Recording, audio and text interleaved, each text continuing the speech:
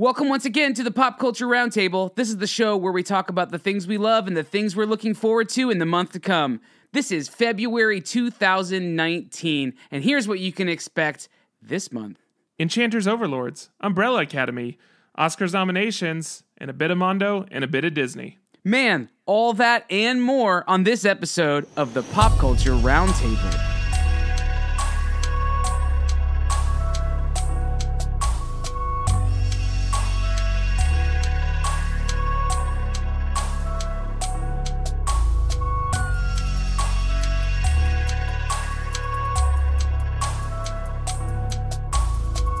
This is the Pop Culture Roundtable, and we're on the Master of One Network. I'm Andrew. And I'm Patrick. And we will guide you through the month of February, the loves, the hates, and everything in between. So why don't we get things kicked off, Patrick, by telling each other how our months have been. Here's the thing, though. I'm making decisions. I'm growing out the facial hair. Yes. And so wait. So you're growing out your facial hair, and we have... The story of your facial hair is a roller coaster of a story, right? I mean, I think the lack of story is what's so baffling to you. It's you have had facial hair. This isn't like a new thing. You've had facial hair pretty much the majority of the tenure of our friendship and our relationship. However, it's been strictly because it was you didn't want to maintain a shaved face prior to this stage of your life.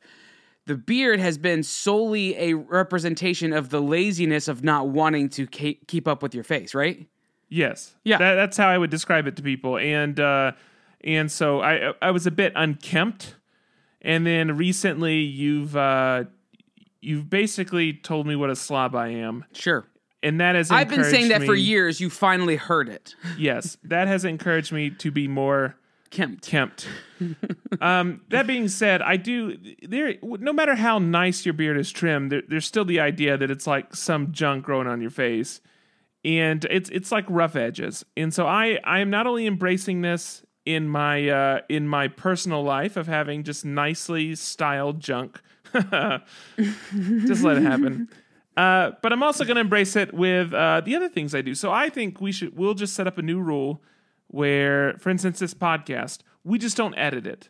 We're prepared. That seems dangerous. And then we just let it flow the way it flows and just embrace the nice junk. Well, I think that's easy to say after we just spent 15 minutes trying to record the intro. Starting now. Yeah. This week's been fine. There's not a ton going on. Where did I... Oh, yeah, I was gone I was going to say, didn't I just get back from somewhere? And I just realized I did just get back from somewhere. I was in Florida for 10 days. Andrew, you came and joined as well. And we did the kind of normal thing, which is go to all the parks, hit up Festival of the Arts. We told you about last month that we were going to be at. Obviously saw some artists down there, but we got a chance to go into Magic Kingdom, got a chance to go into Epcot, to Animal Kingdom. Animal Kingdom, I mean, we crammed it in an entire day into like 3.5 hours. It was incredibly impressive. We really did. We did everything we would have wanted to do, and then some, in 3.5 hours, yeah. In no time, because it was pouring rain, and you really shouldn't have been out there. It was horrible, yeah. Weather was terrible. So that's what's been going on. It's basically been a lot of theme parks to the point that I'm tired of going to theme parks. I've had too much fun. I have been too privileged, and now it's just, who wants to waste their time doing that? So I'm glad to be back at work. I'm glad to be back at my home and into the normal swing of things. And I need this to wear on me a bit so I can get excited about going to another theme park, because I just got to the point while we were there that I was over it. Yeah, I could see that. I don't want to say I was the opposite, because there was, at the end of it, I felt satisfied. I didn't feel overwhelmed, and I didn't feel like, I couldn't do this again tomorrow if I had to. I didn't feel that way at all. But I felt satisfied with the amount of time we spent in theme parks, because we did Magic Kingdom, Epcot, Animal Kingdom, Universal Studios, and Islands of Adventure over the course of 4 days. I had another experience in Magic Kingdom as well before you got there. The day before. Cannot say enough good about Tim Anderson and the time spent at Universal. The last 2 times we've gone, he's just absolutely taking care of us, and plus he's just a blast to hang out with. And then, of course, huge thanks to Jay Ratner for meeting us at the park and getting to experience part of Epcot with him up until he had to run and do his signing. And then, of course, Adam Bien, who led us through the Animal Kingdom, the flood of sorts, the Noah's Ark scenario that we found ourselves in. Yeah, he took us through the deluge with the insider knowledge of how to get onto all the Avatar Pandora stuff without having to wait 4 hours in line. And he did not have to go with us or do it because it was terrible weather, but he said he was in it with us if we wanted to do it. And so he did and showed us our experience at Pandora, which was phenomenal. And saying this out loud, this is what I'm going to commit to do. What we're going to do, we're not going to talk about it here. We're going to put together we're going to record an episode that's basically an insider's guide of how to do the park correctly. And we're just going to start with one park. So we can start with... It'll be a 4-part series. Yeah, it'll be a 4-part series. And we'll just walk through talking to the correct people of how you do a park correctly. If you have, a half day or a full day to devote to it, this is what you need to do in this order to get the kind of most out of it and have the best experience. So let's just commit right now making that happen. Let's commit to that. And I would say let's even try to nail down a time frame for this. A lot of people are going to be going on vacations in the summer, so let's try to knock that out sometime in the spring. Yeah, easy. That would make a ton of sense. We will make it easy for you because we know how to have fun. Yeah. The Master of One Insider Guide to Fill in the Blank Park. Yeah. Yeah, I like that idea. So what else did you do besides theme parks? Oh, that feels like the majority of it. Outside of that, it's been catching up on shows. We had Ted Bundy tapes come out on Netflix. Had a chance to go through all of those episodes, and it's a show that you can digest in a night if you want to. It's, I think, a pretty level show. It's still all. I'm trying to think of how to describe it. It's not. Didn't elicit the same kind of shock factor as a few of the other true crime shows on Netflix have. I mean, it's shocking, it's terrifying, and it's all those type of things. It's not Making a Murderer, though. Yeah, exactly. And it's not, there's the one crime show with the guy with like the pizza delivery guy with the neck bomb. And it's all, how have I never heard of this before? This is so bizarre. This is a pretty straightforward murder. But you still, you get to the end of it and you have this moment of what did we learn? It reminded me a bit of if you watch the movie Burn After Reading, how it gets to the very end and it's the general or whatever, and they're sitting in a room it'd be like sitting in the Pentagon or something like that. And he has this moment where he asks these 2 other guys in the room, well, what did we learn from this? And one of them responds, I have no idea. And he says, I have no idea either. And they just kind of shut the file, and that's the end of the movie. That's a bit what the end of the Ted Bundy tapes felt like. Also got a chance I would hate that. I would hate that. Really? Oh my gosh, yeah. I would hate that. I hate the idea that there's this lack of, there's a build up, and at the end of this build up, you just feel like there was no point. It's not that there's no resolve, but you just kind of don't know.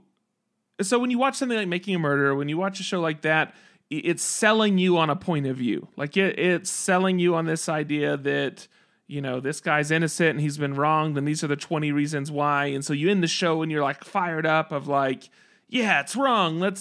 We need to fix this, And Ted Bundy tapes ends, and he's horrible and he got what he deserved, and yet it's not like it was making a case for capital punishment or against capital punishment or for this in the justice system or against this. It was just laying out what happened. And so you just get done with it and then you go watch something else. I don't know. Yeah, it's like, I get that. Anyway, there's nothing to be done, much like when we watched, when we went and saw that film, They Will Never Grow Old or whatever it's called. The one about the World War I British crew. Yeah. Okay. So for a second, it didn't Did seem you think like you I were. forgot about the film this quickly? You didn't seem to be giving any information to indicate. It's literally that the next film on my list to talk about. Okay. Yes, but for me, it was like that, where at the end of it, there's nothing to be done. They're not trying to proposition you one way or another. There's no call to action at the end of this film. It's just, oh, that happened, and here's information about how that happened, about why that happened. And then you just, like you said, the movie ends, and then you move on to something else. Yeah. Yeah. So as I'm saying this out loud, I sound like a very calloused, terrible person. But on that note, they shall not grow old. There's prepositions and things in there. Yeah, They Shall Not Grow Old. Peter Jackson, great film. So they took archival footage from World War I, and they remastered it in every sense of the word remastered. I mean, to the point of getting like audio pathologists to lip read what people were saying. Would it be considered remastering? I think they mastered it for the first time, right? I don't know what the terminology means, so who knows? But the point is, they took black and white, silent footage, and they got, again, these lip reading pathologists to determine what people were saying in the footage. They hired people from the same parts of the world to re-record all the voices. They got the actual equipment to redo all the like Foley sounds so they could put a full audio track behind it.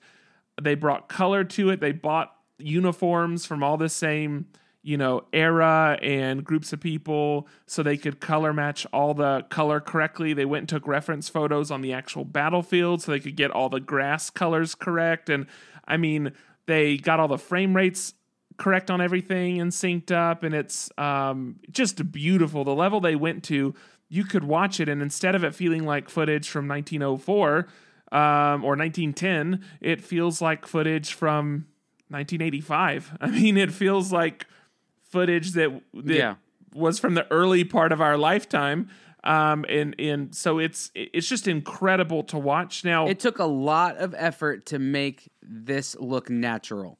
Yes, to make it look effortless. Like, it took a ton of effort to make it look effortless. If you get a chance to watch Peter Jackson actually has a 30-minute, here's the steps we took. I don't know if it plays on every watching the documentary. It did play on ours. But if you don't get to see it, go look it up after the fact and make sure you take the time to watch it, because it is very insightful. But one thing to know is that it's not actually retelling a specific battle or a specific anything. Yeah, there's no hook to it. There's no like climax. Right. It's taking a conglomeration of stories, and it is crafting what a typical encounter felt like. It's giving you the emotion and the feeling, and it's using there's no narration. It's all real people's voices. It's all people that actually experienced it giving interviews, and these are old interviews from decades ago. But the point is, it is a crafted example of what a battle probably and could have felt like. So that's a very interesting take on it, but in execution, it's done incredibly well. And the documentary's incredible. Not even battle, like, because Peter at the end, or Mr. Jackson, Peter Jackson, at the end of it says, Mr. Jackson, he says, like, he did not want to tell. There are 1,000 stories you could tell. Yes. And so instead, the direction he tried to take was to paint a picture of what day-to-day life was like on and off the battlefield. And so it leads up to, there is a kind of a culmination of a specific battle, and then, or being at the front, not a specific battle, but being at the front, and then what it looked like after the front. And so it's a really interesting way of telling the story. And it seems very succinct and very cohesive when you consider that this is found footage and found audio that is then that they're all talking about different things, and they compile down these nuggets to help tell the story from beginning to end. Yeah, I think they ended up having something like 35 different voices that you're hearing. 35 people have contributed to this one seamless story. And then hundreds of hours of video, hundreds of hours of audio. 600 hours of audio and like 300 hours of footage of like video or something like that. Or maybe that's flipped. But it's crazy. But that they narrowed down to be a 58-minute runtime or whatever it is. It's incredible. Do not pass up the opportunity to go see it. I'm seeing it again this week. So those are the highlights from the pop culture perspective on my side. Andrew, do you have anything that you want to add on your side? It's been pretty quiet in terms of pop culture-y type things, other than some of the stuff I'm going to talk about when we talk about some category stuff. But I was at Disney with you. I got to do some of that same stuff, and it was fun. Going to our meetup at Disney was different this time around than we typically have them, because we did it midweek, and that's atypical for us. So we did have a lower crowd of people, and multiple people said, "Oh man, if it was the day before, they would have been able to do it," whatever. But what that allowed for was this really intimate conversation between what there ended up being like 7 or 8 people, right? Yeah. And that was a moment, and those continue to be moments of cherished time for me, because we get to have really honest dialogues and chill and don't feel like you have to be on. Like, that conversation was with people that we deeply love and appreciate and have been in the community for a while.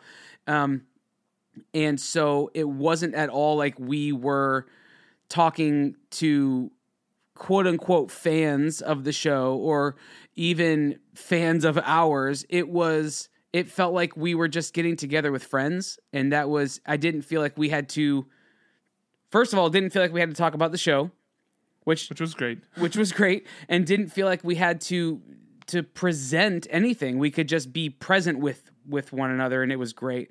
And then, like you said about Tim took half the day and spent it with us at the parks, and it was so much fun. Because I'm a big roller coaster guy. I love roller coasters. I love rides. You're not a huge roller coaster guy. And so it was great to have him there when we split off, that he and I could go do a couple things, and you and Mackenzie did your thing. So it was kind of nice to have him there. But then on top of that, the stories and insight he brought to some of the rides we were riding, the inside information on some of that stuff is so fascinating to me and so exciting. Very little of it are we allowed to share publicly, which sucks. But I imagine sometime in the near future, maybe part of this insider series that you were kind of prefacing before, bring Tim in and talk about some of these things that from a more maybe general place. But man, those things were so much fun for me. And then I was able to see a couple movies. The one that I'll talk about briefly now, because it's not going to get mentioned anywhere else in the show, is the second Lego movie. So Lego Movie, the second part, I think is what they're calling it. Lego Movie 2, the second part. It was just okay for me. Cooper loved it. It was okay. I think I the entire time was comparing it to the first one, which I think that's pretty expected, right? When you're comparing a sequel to its predecessor. But the predecessor was so groundbreaking. The first Lego movie was so groundbreaking. We hadn't seen anything like it up to that point. And since then, I was looking at it, and we've had 4 movies after that. Right. You know what I mean? And in the same genre, in the same styling, done with the same techniques. And I was hoping that this movie would evolve from there. But instead, it felt like it was more of the same, and actually felt like it was forcing it to be more of the same, which felt stale to me. Some of the jokes landed very, very flat for me, because I was expecting more from it. You know, I have this, and I don't know that this is correct. This is a sense I have. Feel free to disprove this. That the resolution of the animation style, because the first time we saw Lego film, seeing everything being made out of Lego bricks, like even that part of the movie was fascinating. Like staring at that for 2 hours was no problem. Just trying to catch all these different, and that's how they accomplish that. And that's what they use to illustrate that. Catching all these pieces. And I got the sense in watching some of the other, like the Lego Batman movie, that the resolution went up a lot in the Lego animation. And so the scale of everything got larger, which meant that the individual pieces got smaller. And because of that, I feel like I lose more of these little touches because, it's like you used to be able to see what was in essence a pixel. And now everything you're looking at, you can't see the individual pixels anymore. And that's good in trying to accomplish something with high detail and high depth. But the problem is when you're trying to pick up on these little like Legos, like that low resolution, I think made it better in my opinion. Now I could be wrong. Yeah, but I don't think that actually plays out. You haven't seen the new one yet, right? No. I'm only referring to seeing the first Lego film and then seeing the trailers for this one. No. Seeing there was a standalone Batman Lego film, correct? Oh yeah. Yeah. Okay, but the Lego Batman film is a little bit different. I know what you're saying. Like the Lego Batman film isn't as self-aware. So the Lego Batman film plays a bit more like a regular Batman film in that it doesn't placate to the strengths of Lego, whereas the Lego movie, the original one, plays on this idea of becoming a master builder. It is within itself. It is made of the thing that it's talking about. Batman is different. Batman is the story of Batman, but told in a Lego world. This is the story of Lego. So you told just think it's because the way they told the story they de-emphasized to a level. 100%. Yeah, 100%. Because you go back to this one and looking at the second film, it brings that back. Like it feels very much. It identifies. It's looking around these different cityscapes, and as they're going through these action scenes, they're identifying Lego part numbers that get highlighted in things. Your entire problem is just either the story or the tone of the film? It is 100%. Yeah, it has nothing to do with the visual. The visual is stunning, and it re-engages me visually, and I love how they do it. I again feel like I'm actually watching something that is more stop motion than it is computer generated. So from that aspect, I think they maintained the magic of that. However, it's the writing and some of the acting falls flat. Like so Will Ferrell's, I don't think these are considered spoilers. Will Ferrell's the dad, in the original one. We know that's not the spoiler I'm talking about. He's dead. Yeah, he dies within the first 10 seconds. No, but his character goes away. Literally, like this is how they interact with this. His character, there's at the end of the first one, there's this cliffhanger where the Duplo characters, they come from the planet Duplo, and it's because the dad, Will Ferrell's character, is allowing his sister now to come down and play with all these toys. Well, that's the cliffhanger at the end. Well, that's exactly where this film picks up. But then what Will Ferrell's character says and does, because he's not in this film really, is he goes, because he was the primary antagonist in the original film, right? So they had to change that because the whole storyline is different. So he goes, well, I think you guys got this handled. I'm going to go to the links. And he quick changes into a golf outfit and drives away in a golf cart. That's how it starts. Now, his character, Will Ferrell as the dad, not as, Mr., Dr. Business or whatever the bad guy's name is. You will hear his voice from time to time. You spend a lot more time in the real world in this movie. A lot more time. Probably 4 times as much time as you saw in the first one. In the real world with real people acting. And they're not great. It brings the same kid back, and I don't think he's a great actor. It's 5 years later, and they do a time jump, and every time that they're engaging with Dad is a disconnected voice down the hall. So you're hearing Will Ferrell give new voice acting lines, but you're never actually engaging with him. And Maya Rudolph is the mom, and Maya Rudolph comes in and she's being Maya Rudolph, which is kind of punchy and sarcastic. It lands flat for me. It doesn't play well with the 98% of what Maya Rudolph does lands flat for me. Well, I agree. You have to really like her, first of all, and second of all, and I don't dislike her, but she also has to be with the right ensemble of people. With Amy Poehler or Tina Fey, the two, she can bounce off of them. It's just Maya Rudolph talking to these two child actors. It just lands flat. Anyway, this wasn't meant to get like way into the weeds. I liked the film, didn't love the film. There's some really cool twisty things that happen in it that I actually really did appreciate. I didn't know what was around every corner like I thought I did, so that's good. But for me, it just landed a little flat. I'd be interested to hear what our community thinks, for those of you who have seen it. I do think the moral of the film is really good, and the overarching theme of the film is really good, but how they get there just feels a little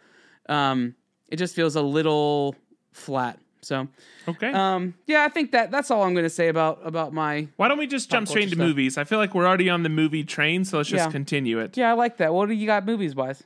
Okay, really only three more things I want to make sure we hit. One of them, Alita Battle Angel. We got to see the film, an early release of the film, and then we got to sit through a QA with Robert Rodriguez. Did not realize this. He's an Austin guy.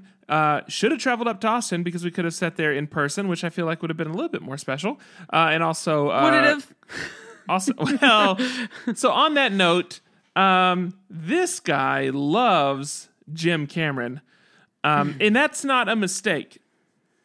James Cameron, apparently they're close enough that he can call him Jim. I'm convinced he doesn't even know his name's James at this point. He said the phrase Jim or Jim Cameron 200 times within a 30-minute QA. Additionally, Avatar is obviously this guy's favorite movie because he referenced Avatar about 180 times during a 30-minute QA. So that being said, the QA had some informative bits, but they were few and far between. Just watch the movie. I'll talk about a bit of it when I do After the Film, which is coming out this week. Check out the After Film on Alita Battle Angel. Long story short, though, just go ahead and go watch the film. If you don't get a chance to listen to the podcast, but you have an opportunity to see the movie, go ahead and watch the movie, and then we can talk about it after. But that's thing number one. Thing number two, the Aladdin 1-minute teaser just came out. It dropped during the Grammys. Yeah. Will Smith's Blue. That's the entire story. You're right. And the internet is, for good, bad, or indifferent, in an uproar over this. I'm actually very pleased. Not necessarily with how he looks, but I'm glad that they didn't just completely deviate from the original design of that character. Now, do I fully buy into how they're depicting him? I don't know that I'd go that far, but I do like that he is a blue amorphous figure, as opposed to just the Fresh Prince with a ponytail. Like, when I go back and look at the original Genie rendering and then look at the Will Smith rendering, you can see all the correct embellishments. Everything's there. The general shape and the pointy ears and all the right pieces of jewelry, all the pieces are there. And even the color, the hue is correct, which why wouldn't it be blue? Something about it just looks too much like Will Smith to me. And I think a good example is... It's Will Smith. Well, I think a good example is Josh Brolin as Thanos. Like, he gets lost in there a bit. You don't necessarily register that it's Josh Brolin. And I think it's just far enough away that you can focus on it being Thanos. And I think that we need to have another step back, because when I see the Genie, I want to see the Genie. I don't want to see Will Smith, and right now I see Will Smith. I get that. That is such a fine line to walk, though, right? Because if you look at the original Genie character, it resembles Robin Williams. Like, there are these like with every Disney character, they always bring in it's embellished, always obviously stylized, always from this vantage point, but they always do something to emulate the actor in it. And when I see the Genie now, I see Robin Williams in it. Like, I don't separate those characters for me. And maybe that's the difference between how you perceive things and how I perceive things, or maybe you have more experience with I almost said Freddie Prinze Jr. Fresh Prince of Bel-Air. Yeah, well, maybe you have more. He is so iconically absorbed into your pop culture psyche that it is going to be hard to see him as anything other than Will Smith. Now, reality is there will be adjustments made to his character before he comes out. I'm not even saying there'll be major adjustments. But for instance, when we were sitting in the Q&A with Alita, learning how from trailer 1 to trailer 2, they changed her pupil size 25% or 23%, whatever he said. And the point is, and the same thing happens with every film. If you look at Star-Lord, I don't know why I keep going back to like Guardians and whatever. Star-Lord in trailer 1 that came out looks different than Star-Lord in trailer 2. There were changes made to his helmet and his like eyes and stuff like that. So things change, things are enhanced, things are improved. I'm sure things will get adjusted to a point. There won't be any drastic adjustments at this point. So we'll see. In practice, I would hope that as I'm getting into the film that it will become the genie instead of being Will Smith. Yeah. But on the first kind of showing, I'm not feeling too optimistic. Now, that aside, the trailer itself, the 1-minute teaser, just fell very flat for me energy-wise. You know, it shows the sky shot looking down at this parade that's running through the city, you know, and it's this big colorful thing, but it just looks slow and boring. It didn't, nothing really felt punchy from an emotional sense. Yeah, can I ask if it had anything to do with this? Because I felt the same way. And for me, I've been, really kind of mulling it over and asking myself why I felt this way. The answer I came up with for me, it didn't show a lot of action. It showed a lot of visual, like eye candy and these massive scapes, these massive sets, these digital sets that they've created, which are beautiful and phenomenal, but everything has a bit of that sand washed tone to it because you're in the desert. And except for the one scene where you're seeing the from above the Prince Ali, caravan coming through, everything just felt very dark and sand washed, and you didn't see a lot of action. You saw a lot of them kind of showboating their visual effects, but didn't show much of the story. Yeah, I agree, not much action, but I also think the scale is very low. And I don't mean the sets. The sets obviously are a big scale, but I think the things that inhabit the sets feel very tiny. It feels like they haven't filled in all the peripheral pieces yet. So I don't know. I walked away from the trailer feeling it's like buying a mansion and then having enough furniture to outfit one room when you have 75 rooms. Yeah, it's not there. The details aren't there. They'll add more stuff in, I'm sure, but I'm walking away right now feeling really unimpressed. I don't have any issues with casting. I don't have any issues with costuming. Like, I've heard people complaining either because he is not shirtless or because like the clothes you've seen on everybody so far don't match enough of the cartoon, and I've heard some people say that. But then the genie is so closely tied. I know, yeah. And I've heard some people say Jafar doesn't look mean enough and all this kind of stuff. None of that stuff stood out to me. That we'll just say the action feels flat. That feels very flat right now, and I am on the fence about how the genie will play out. So, okay, that's not till May, so there's plenty of time for them to get plenty of time, and we still haven't even got our first full trailer yet. We've had 2 teasers now, like a 15-second and a 1-minute. We still need to get a trailer. Okay, last thing that I'll talk about in movies, and then we'll move on. Oscars. Nominations have dropped. You can go online and you can see them. It's all mostly the stuff you would expect, but 2 things I wanted to mention. A, we don't see Won't You Be My Neighbor on there for documentary. I know. And that's a shame. It's very surprising to me. For those that have not seen the film, it just premiered on PBS and HBO last week, which means that if you have the HBO service, you can go ahead and watch it now. But that is out and available, and you should go ahead and watch it. Fantastic documentary. And watch it with some family members, or just go ahead and have your family members on speed dial, because as soon as that documentary ends, you're going to want to call your parents. I promise you.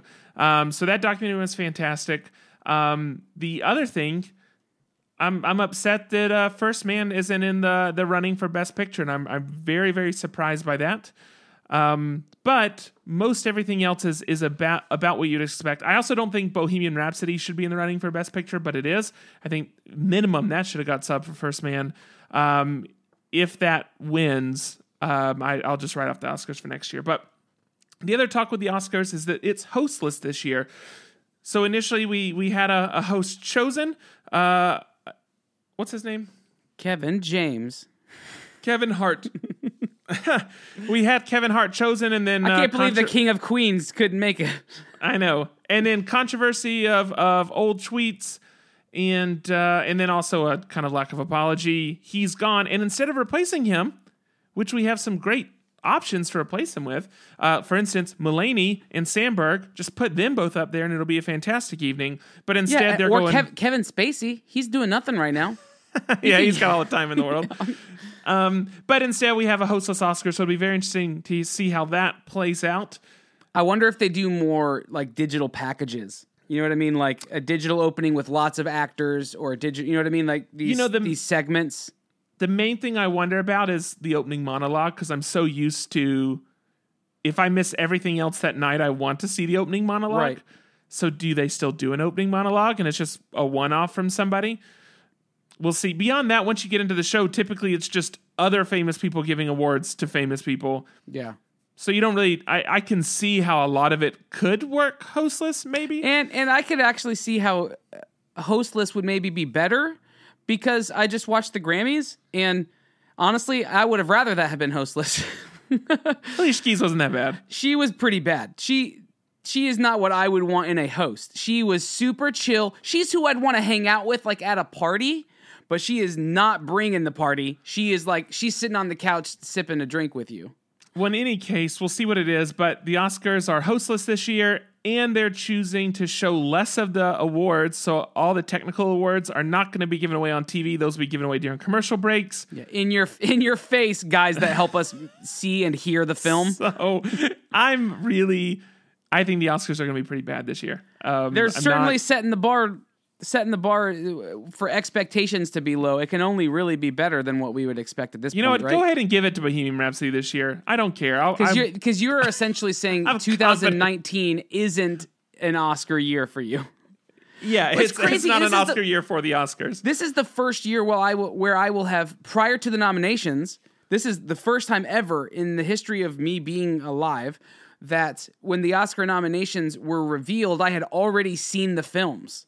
Like, I know. Like I was maybe super that's excited. What's happened this year. Maybe we're too prepared. Yeah, like I'm let down because I have been so active in film this year that now I'm like I'm too invested. I need to be not caring as much. That's the problem. That's the thing. Okay, so that's it for film stuff. Again, catch after the film later this week, and we'll dive into Alita a bit more. Andrew, I'm excited to hear your Alita breakdown. I have so much I want to say about Alita that this is one of those situations where I wish we were talking about it, but you have fun with yours. It's too bad. All right. It's too bad. You'll just have to leave a comment. That doesn't sound like me. All right, tell me about Deadly Class. What the heck is that? Okay, so Deadly Class. So we're gonna transition this over into art and design for a moment.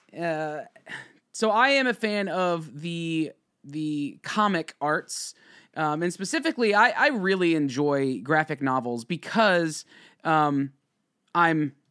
I don't know. I am impatient. I don't like reading things that's like one and then have to wait a month until the next one, because I read through them very quickly and then I get bored and impatient. So I wait till they're compendiums. But Deadly Class is one that I came to late. When I was in Florida, actually, I needed to get some reading material for the plane, and we went to this local comic book shop in Orlando, and I saw a book on the shelf that caught my eye, and it was Deadly Class, but it was volume 6. And I was like, oh man, there's already 6 volumes of this. That's exciting to me because that means I was here for this. I know, you got to see the other side of this. I'm like, oh, there's 6 of these. That means it's done well enough that it has continued, and that means I could start back at 1 and read my way through. I've got plenty of investment that I can make into this series, which is good to see, right? That for a person who gets impatient with story and things. So then I'm like, okay, I need to find the first volume. So scanning. Deadly Class, volume 7. Damn it. Yeah. Okay. I'm like, okay, I'll just keep going, keep scanning. Deadly Class. All right, here we go. Volume 8. And it went volume 8, volume 9, volume 10. Saw all these things, and at this point, I'm just getting frustrated. You're sitting there laughing at me because you're seeing me in real time give up on it and then find another title and then pick it up to realize it's only one further along in that thread. But finally did find volume 1 and picked it up and read it. It is really, really good. The illustrations in the book are great. They are akin to a slightly more. It's colorized. Think of Mike Mignola colorized with a little bit more half-toning. So like Mike Mignola is strictly solid black, solid white with like, maybe 2 or 3 colors on the entire page. This is a couple more colors than that. And then they also introduce some mild half-toning into it to create a few shades. But other than that, it's very simple in its approach, very stylized. The book is about about this school essentially for assassins, and it's like a high school that teaches assassinry. I don't think that's the word, but that's what it teaches, and it's really, really clever and really fun, and it's graphic. It's graphic in violence. It's not graphic, sexually, at least not that I've seen yet. It is not a kid's comic book by any stretch of the imagination, but what caught my attention after reading this is that there is and here we'll cross back over into TV and film for a second. There is a TV adaptation of this on Sci-Fi that just started. We're a few episodes into it, so I am now rushing my way through. I actually already picked up, Patrick, Volume 2 of this because apparently I have 8 more to get through. But trying to get deep enough in the story that I can now go watch the Sci-Fi show and not feel like I'm missing out on things or seeing them in the show before they happen in the books. But the book is really, really good. It's a fun read if you are into that kind of thing. The artist and the writer are the co-creators, which are Rick Remender and Wes Craig, respectively. They created this, and then he wrote it, and Rick wrote it, and Wes is the illustrator for it. The artwork is just really fun for me. I think if you follow the show at all, kind of my vibe when it comes to this kind of thing, and this very much falls into that. So I'm excited to get through a couple more volumes and then go back and watch the show. It's like I said, it's just started, so the catalog is really, really shallow in terms of the episodes, but it looks like it's going to be really good. I've seen some screenshots, and the character, like the actor adaptation from the book, looks great. The other one, on that same note of art and design that has been transitioned over and has been adapted, is the Umbrella Academy. And I think we talked about this briefly with Andrew Kolb. With Kolb. Yeah, months and months or years ago. But I picked up that book a long time ago because he recommended it to me and haven't read it yet. But it's right here, and I'm going to read it this week because and this very much is Mike Mignola-esque. I mean, this is, in fact, I'm pretty sure Mike Mignola has done some artwork for this book because it very much is that general vibe and look and feel. But this book has also been adapted, and starting this Friday, if you're listening to this on release week, Friday, February 15th, Netflix is doing their own show for this. So season 1 of that show comes out on Friday. So I'm trying to get through book 1, which is a pretty hefty book. I mean, it's a pretty. You see this, Patrick? Yeah, it's not a small first compendium. It's put out by Dark Horse, which also does. Who is the writer behind Umbrella Academy? The writer. It's right, Gerard Way from My Chemical Romance. Oh yes, that's right. You're correct. I thought it was, and I just looked to verify, but that's the novel by Gerard Way. Yeah. So I just realized that the cover art I saw as I was looking at the credits, the cover art for this is James Jean. I love James Jean's work. This is totally different than what I would expect from James Jean, but it looks incredible. James Jean is who did that Mother print, that poster for Mother. Yes. Yeah. Wow. Okay. No wonder. Well, there you go. So this Friday, I will have read this. By Friday, I will have read this, and then I'm going to binge watch the Netflix series. So I'm excited to see that as well. Art and design. Here's another one for all you Disney people. Mondo, our favorite friends at Mondo, have made the jump over. Patrick, do you want to tell everybody about what they're doing? Yeah, absolutely. So Mondo is now partnered with Disney, and they've gotten Which that's a power partnership. Like, am I wrong? Let me be honest. I think this spells bad news for Cyclops. I wonder what this is going to mean for Cyclops license long term. Now that Mondo has it, it makes me kind of feel like, how many games can there be in town? So I'll be interested to see how this unfolds.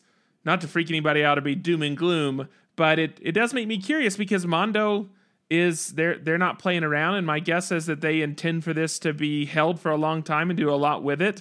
And we've already seen that both through some of the stuff they've teased. The pins have been released. If you've been following it, we have pins from DKNG and Tom Whalen. That's how they're kicking it off. They've already teased Which those are some great artists to kick this deal off, right? I mean, yeah. Yes, absolutely.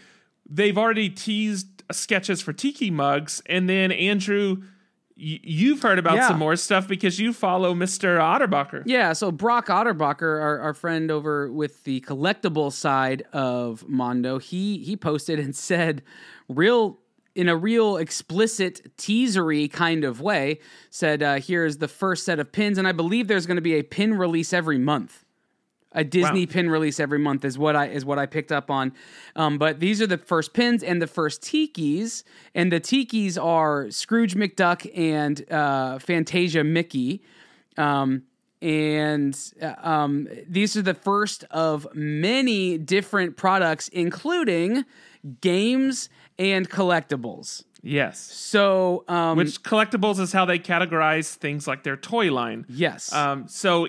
The point is, we're going to get a lot more than just pins, which, of course, you and I are super excited about. I like their pins because, first of all, they're usually by artists that we know and love and are friends with, right? Yes. So it's a great, easy entry point for collecting their art in a way that doesn't take up all of our wall space. But on top of that, it's an easy entry point for people who want to get involved in this deal.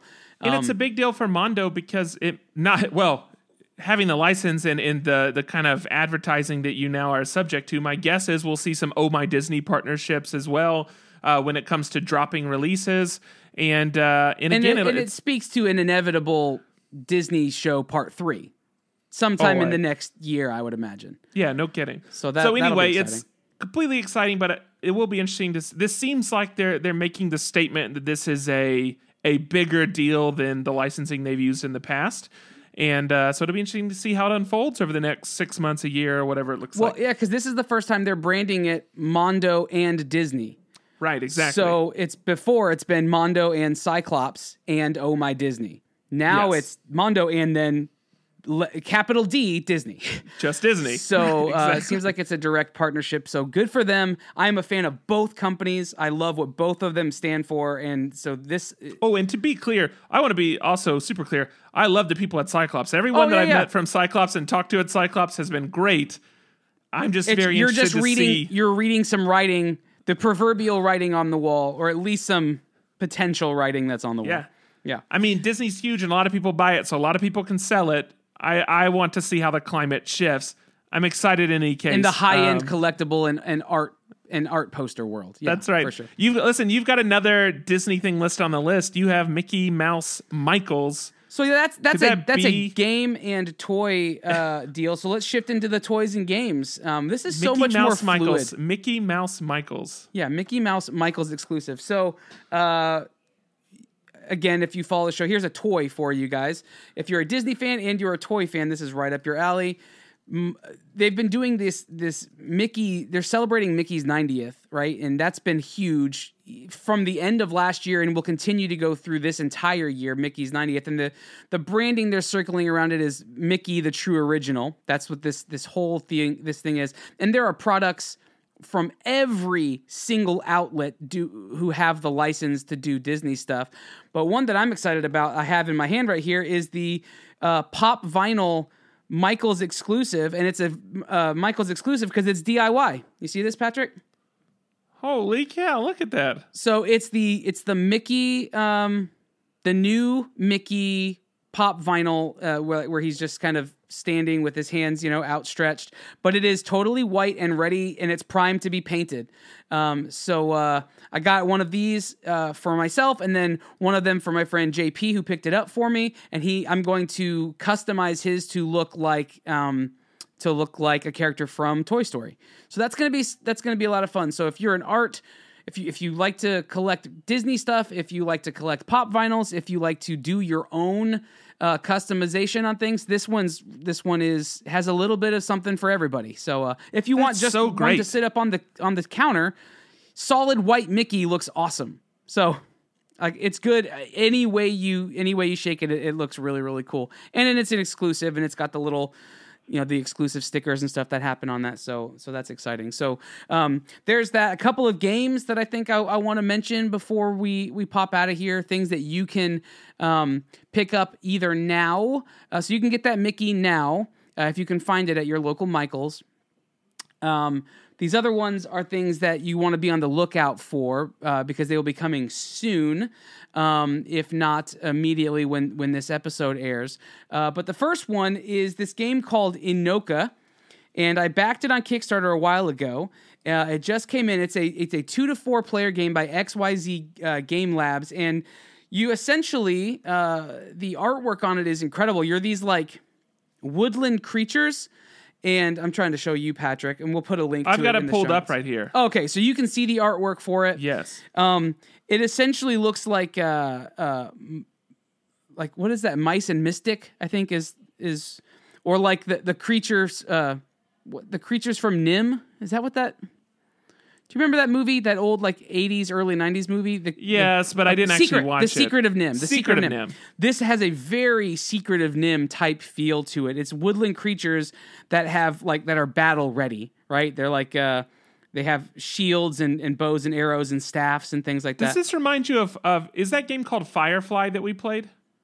It's a little bit like that. Yeah, it's a little bit like that where but these characters have battle appropriateness. Like certain cards are like warriors, and you attack or you taunt or you can block. So those are your 3 main actions that you play with each other. So it's a 2 to 4 player game. Doesn't take very long to play. They do have, and I don't know if this is just a Kickstarter exclusive or what, or maybe we unlocked it as a stretch goal, but they do include in the box a 5 to 8 player battle royale variation of rules.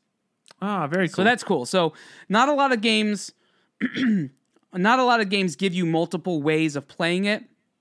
It seems like that is becoming more a thing that game makers are trying to include, like with Dice Throne that we talked about last month, where it's anywhere from 2 to 8 players, and you can play as teams or you can play as individuals, all the way up to like a battle royale 8-player kind of deal.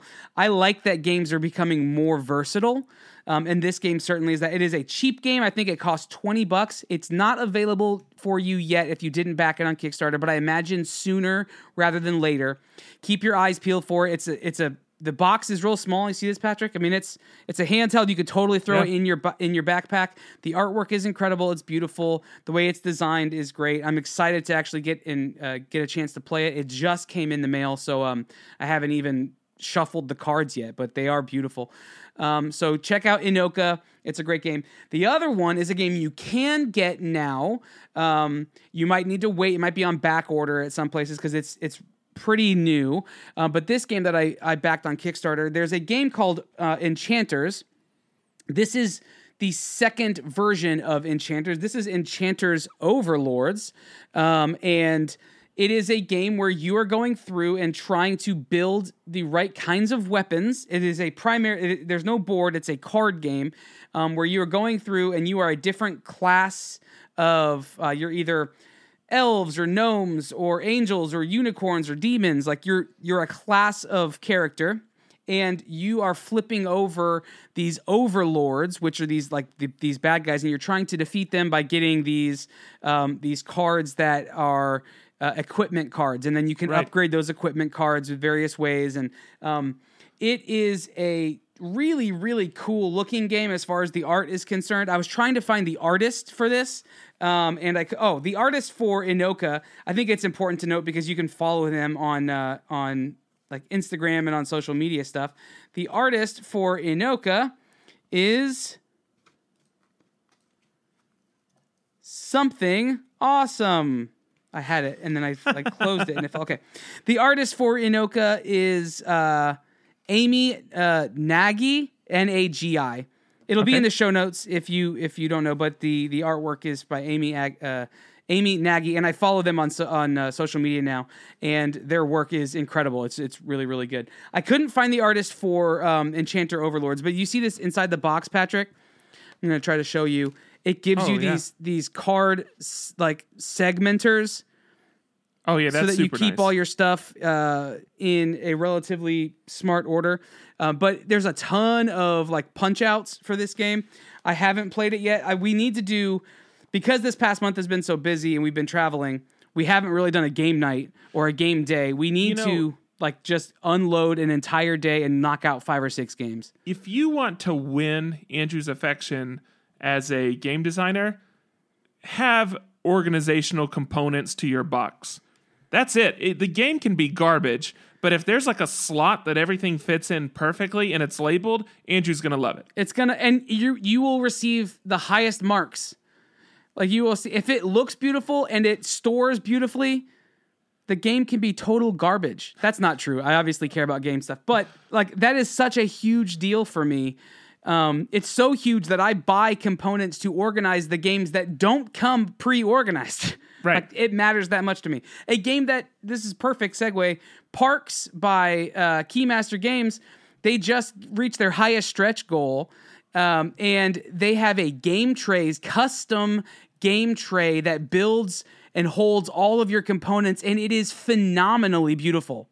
Are you looking at it right now? I'm pulling it up, yes. It is so good. It was $180,000 they had to reach to get that stretch goal, and they did it. They blew past it, and so now we will have this really, really nice organizational component that just adds to the quality of the game. You Good see it? for them, man. Yeah, I'm looking Doesn't at it right now. Doesn't it look so nice? The full box organizer? Yeah. It's beautiful. Yeah. So anyway, that's Are they just making up stretch goals at this point? I guess at this point they have to, right? Because they're almost to $250,000. Like, yeah. Way to go, Kyle and Maddox, because that is fantastic. Yeah, exactly. And if someone deserves it to have a successful Kickstarter, these guys deserve it. They absolutely do. And partnering with 59 Parks and the artwork for that, oh my gosh, it's just, and the gameplay looks really fun too. It looks like it makes a lot of sense. So, man, so many great things coming out right now. So many great games. By the time this airs, you probably won't be able to do Parks anymore. I believe that will have just finished. Maybe. When does the Parks? Well, there's 8 days left from today. Okay, so then you'll have a couple of days. So go, if you have not backed the game Parks yet. I think it's very reasonable. It's less than $50. I think it's like $39. Yeah, exactly. You're not going to spend a lot of money, and this is the time to get it because you're going to get all the extras with it. You're going to get all the extras, and it is. Oh my gosh, the components for this are going to be so nice because they've hit all their stretch goals. So go get that game. And anything they make, if you don't like it, just shadow box it and hang it on the wall because it'll be beautiful. Well, that's the thing, right? Like I paid so much. The newest release from 59 Parks came out this month, and I bought it right away. And that by itself was $60. But I could probably just wait, and it would be in the Parks game. Like, you know what I mean? Like there's just one of these situations where the artwork that they use for their games is next level. It's not game artwork. It is artwork on its own merit that they have used in the game, which I think is really smart. So for art lovers and game lovers, they are a perfect pairing. Yep. Anyway, didn't really expect to talk about Keymaster Games again, but we truly do love what they do. So Inoka, Enchanter's Overlords, and do yourself a favor and pick up Parks before it's too late, because it's just phenomenal. On the topic of art and design, we do have another episode of The Art Department coming out, which is going to be next week. If you're listening to this on record, it'll be second to last week of February, and we are talking to our good friend Colin Schlicht, and it is a good conversation. He is a super talented guy. On top of that, you couldn't ask for a nicer dude. His story is really interesting, and he is on this freelance path, and seeing what led him there and where it's taking some pretty big steps and some leaps of faith has gotten him is pretty inspiring. Well, that's the thing. I mean, a year ago, I guess it was, right at a year ago is when he's decided to walk away from his full-time job and move to Portland. And then start freelancing. Yeah. So if you want to hear his story, he is just a super nice guy. So you can keep your eye out for that next week. But otherwise, I think is there more to talk about, Patrick? That's it. We made it through. I think we've covered quite enough. I think we can let... That's enough for a month. Yeah, that's enough to hold everybody over. Let me just say, Bottleneck Gallery has been doing a fantastic job. It's hard to know because they don't give us a big schedule of their releases, and by the time this airs, so many of the things that they've released in the last few days won't be available anymore. But if there is a gallery to keep your eye on, and we love all of them. We love Hero Complex. We love Mondo. Oh, yeah. But Bottleneck has been... it feels like in the last 3 months, they have really upped their game in terms of what pieces they're putting out. They did a fantastic Matt Ferguson Spider-Man Into the Spider-Verse piece. Mm-hmm. They're releasing one tomorrow for Black Panther. They're releasing one for Willy Wonka. There you go. Willy Wonka, that is also phenomenal. So just, anyway. They've got an Arsenal handicraft print up right now as well on the homepage. I love it. They're just... we love. Dennis and Christina are great, so. So keep your eye peeled for Bottleneck Gallery. Not that they need our help. They're doing fine on their own, but it's I'm in love with the stuff that they're putting out right now. We're going to call this one done for now, though. You can find us on mof1.network, where you can find show notes to this and a whole bunch of other episodes. A completely retooled archive of shows that is lightning fast. Yes. So if you're used to our old site where you'd have to click and you'd have to wait for stuff to... This is not that. This is... the opposite of that. It loads very, very fast, and you have access to so many conversations, not just with the two of us, but with incredible artists from all different industries, from all over the world. Hit that up if you want to hear some really, really good stuff, because man, it's there. It's sitting there waiting for you. So if you're new to us, go check it out. We would love for you to drop a review and rate the show. That would help us a lot. So go ahead and do that, and we will read it on the air if new ones pop up. And that's our promise to you. That's right. Okay. So well said. Right? I think, though, for now, let's just get out of this episode. I don't even know how to send these things off anymore. I'm just... Bye. Yeah, I'm Patrick. I'm Andrew. Yep, support a local artist. Be all you can be.